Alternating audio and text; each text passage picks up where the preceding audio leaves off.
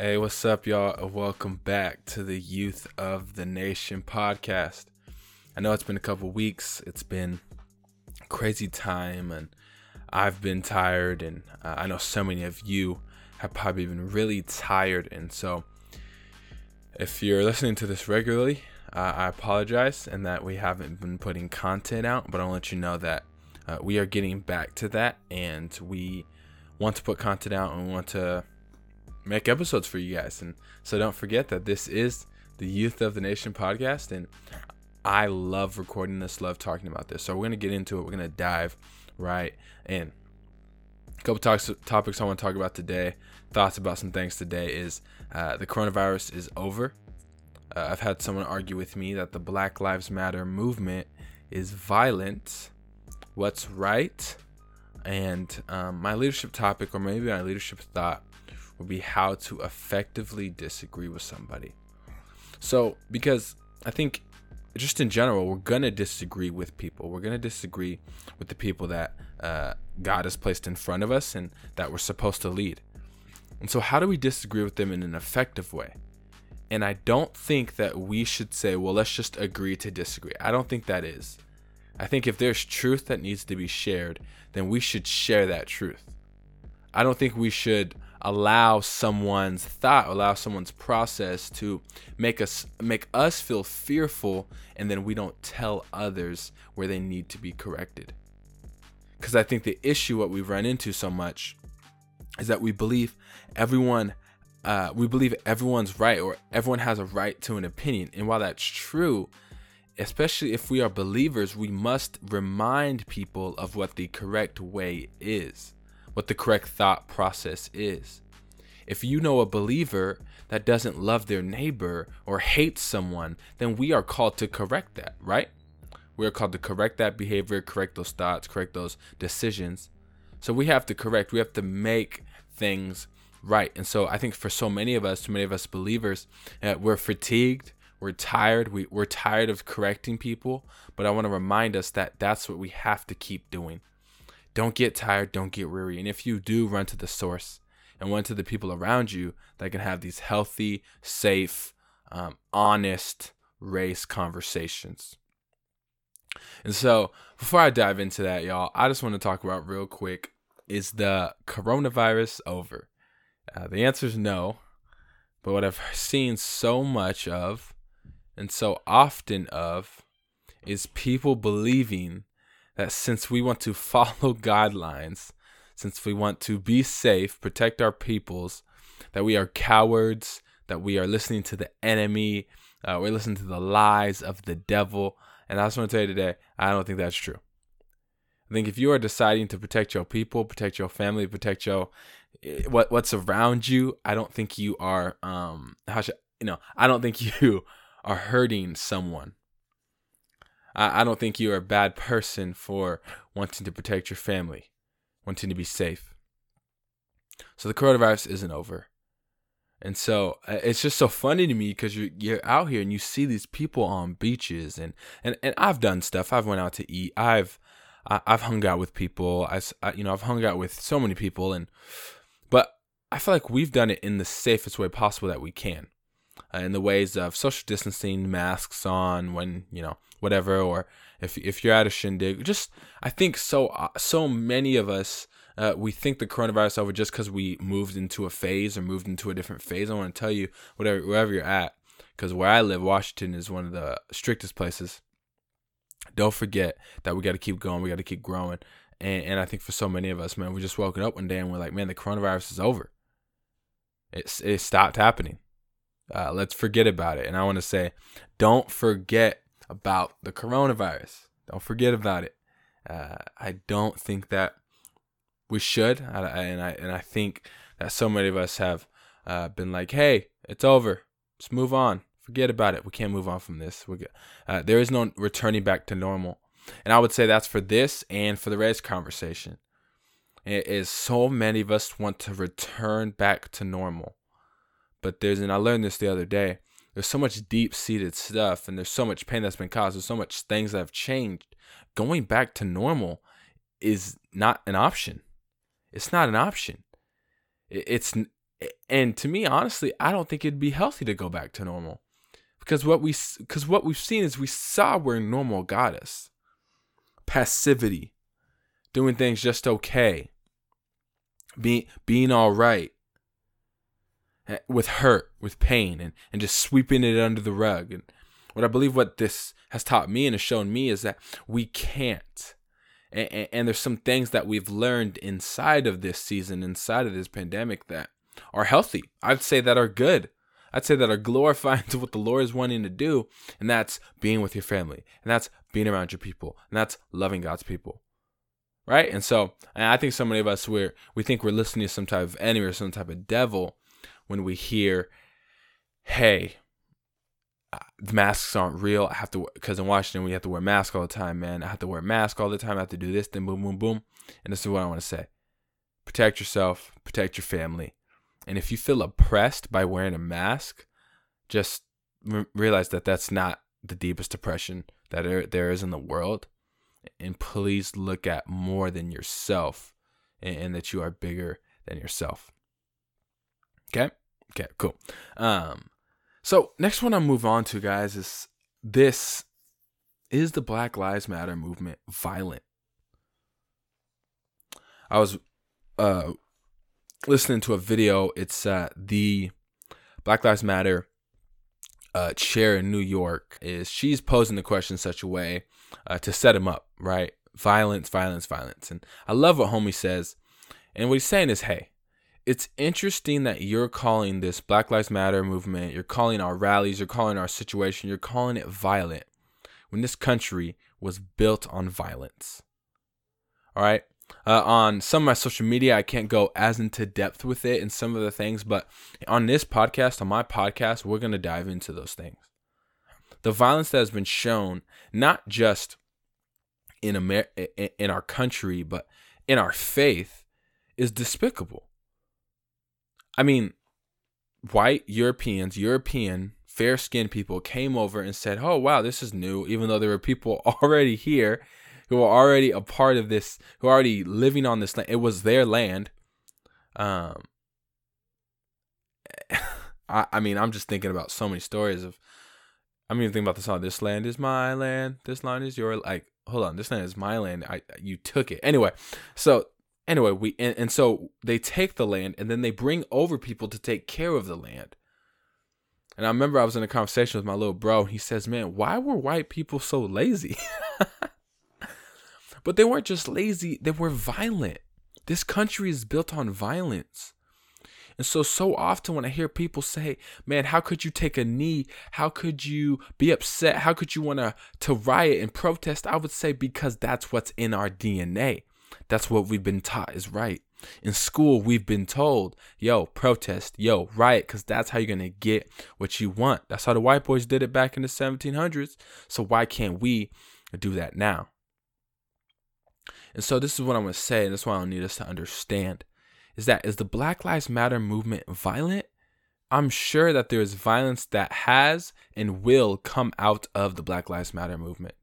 But I want to understand is when you have a people, and understand that not all black people are homogenous and not all people are homogenous, but when you have a section of people who are hurt, violence may come out. Now, I'm not saying that I want violence to happen. I don't want people hurt. But what I'm saying is when people break stuff or get hurt about stuff, we have to understand that there is systemic oppression that's been placed on them. And you're going to yell. Man, when I was a kid and when I used to get in arguments, I can remember that I would literally shut down. And I used to do this a lot, like today. I'd shut down. And so if I was arguing with someone, I would just be quiet. I can't talk to you. And I would tell people, be quiet as an adult. Like, stop talking to me. Because I couldn't gauge. I felt so maybe oppressed. And these are just arguments, but I felt oppressed and I felt like I had nowhere to go, nowhere to turn. So the only way I knew how to go is either yell or get violent. And I didn't get violent, but I would yell a lot.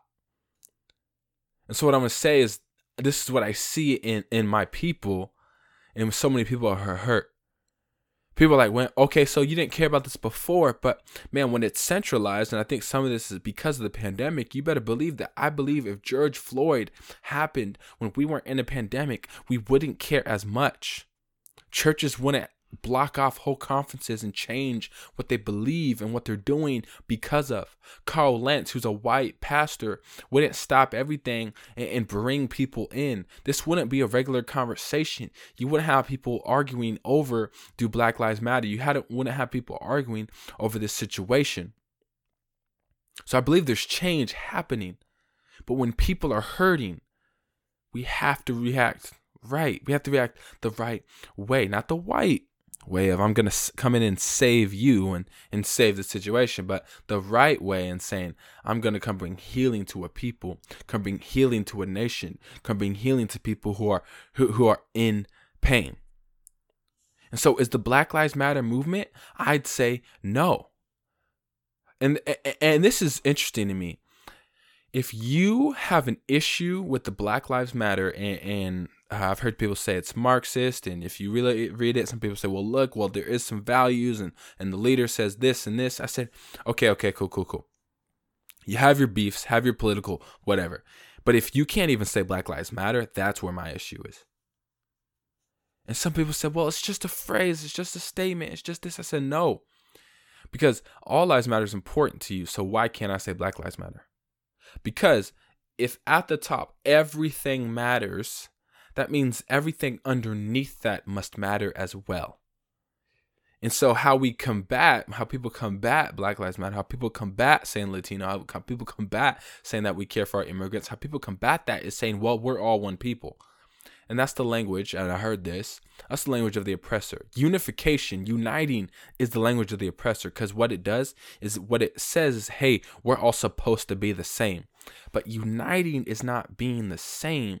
Uniting is knowing that we're different and coming together and working towards a goal. Okay? Like the body of Christ.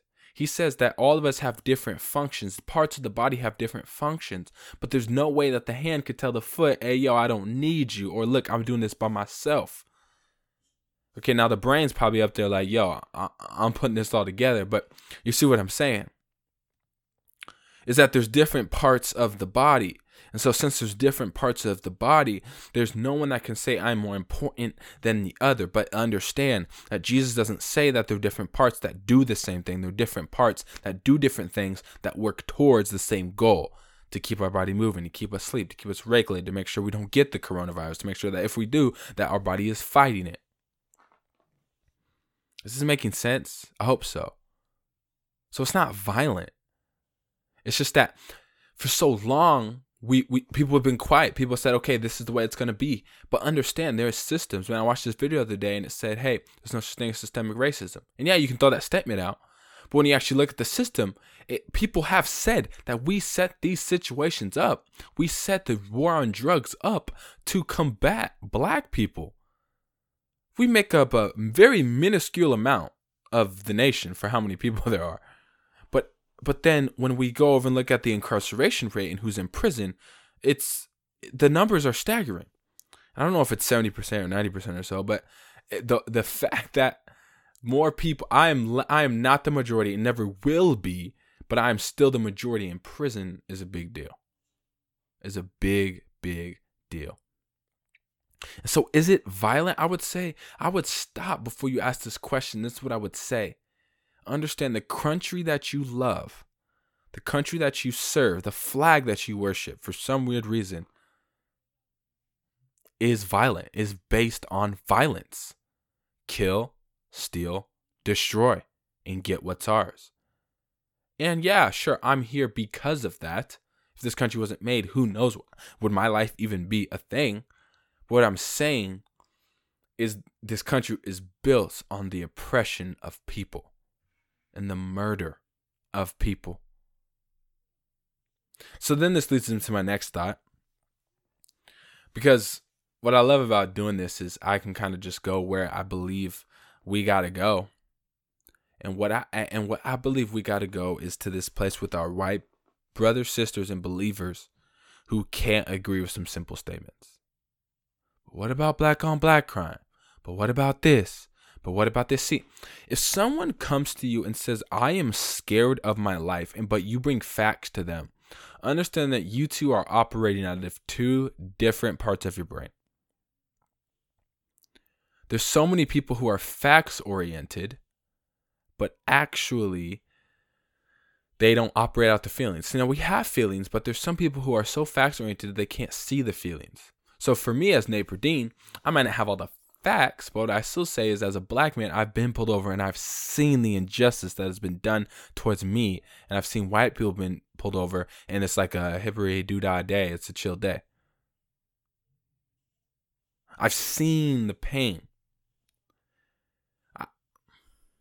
Elijah McClain is something that's been eating at me. I don't know how to talk about it. I don't know how to speak about it. It's been so hard. Because I've heard the argument, well, don't do anything illegal. Okay, cool. And this boy, man, young man, around my age,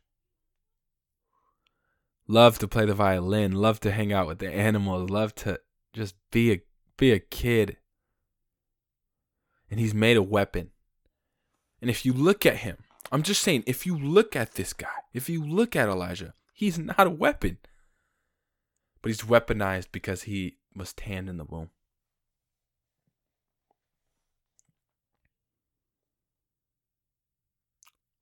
So when people operate out of hurt, out of violence, I'm saying, hey, maybe what we need to do is say, where's this pain coming from?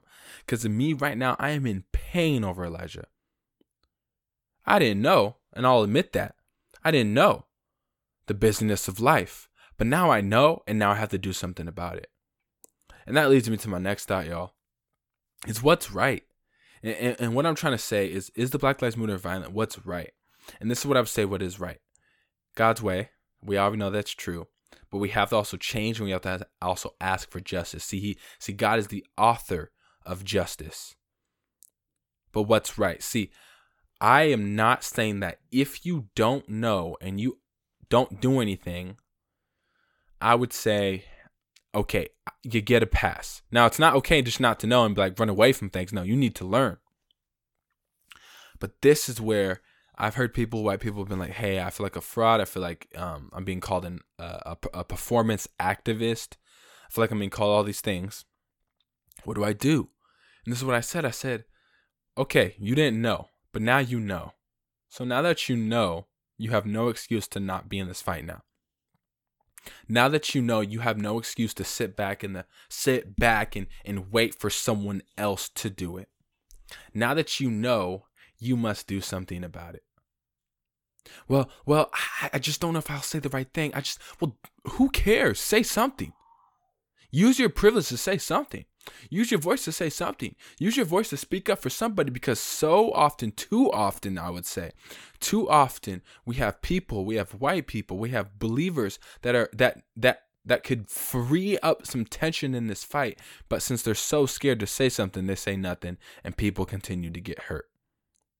Protests don't work. Riots don't work. Well, we know the Boston Tea Party, right? Riots don't work. Well, they actually said that the no-knock law is silly, and they're taking it out. Places are being defunded. People that are being hurt are being freed. Officers are being arrested. So don't stop applying the pressure. So what's right? Keep applying pressure. And once you know, you better tell somebody. And once you figure it out, you have no excuse to wait for somebody else to do something about it. Wait for someone else to do something right. Wait for someone else to step up. No, it is your time to step up. It is your time to step up. If we don't, friends, if we don't, who will? If we don't, who will? If we don't, who will? I'll say it again. If we don't, who will? What's right? Stepping up for God's people. Speaking up for God's people. It's crazy to me that when you bring up, hey, I just want to matter, I just want to exist, that it's violent, That it's, wait, hold on, wait a second. I told this story and you've heard it before. Someone said, well, man, what if you know the black struggle, but you also are saying, hey, what about us? And it came from an Asian friend. I said, no, I see you. I said, I'm with you. I said, but if your house was on fire and your PC burnt down, all this burnt down, and then homie came over and was like, dang, that's crazy that your house is on fire, but all houses matter. You smack him upside the head.